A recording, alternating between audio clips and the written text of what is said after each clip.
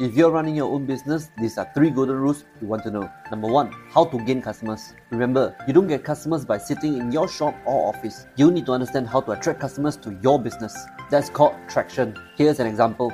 John told his son that if he loves butterflies, don't go chasing them. Plant flowers so that when they bloom, butterflies come instead. Number 2, how to get customers to spend. If you're able to get customers to come to your shop, but only to window shop, it's useless. You need to learn how to get them to spend. That's called conversion. Here's an example. David walks into a furniture store after seeing the 50% off today sign. Can he approach David by asking, "Hi sir, what do you need today?" Instead of, "Hi sir, how can I help you?" Sense of urgency, choice of words. Number 3, customer retention. You'd rather have a customer coming back 100 times than 100 customers come only once. Remember the following. Never discuss pricing, talk value. Learn something new today. Follow me for more business tips. Bye for now.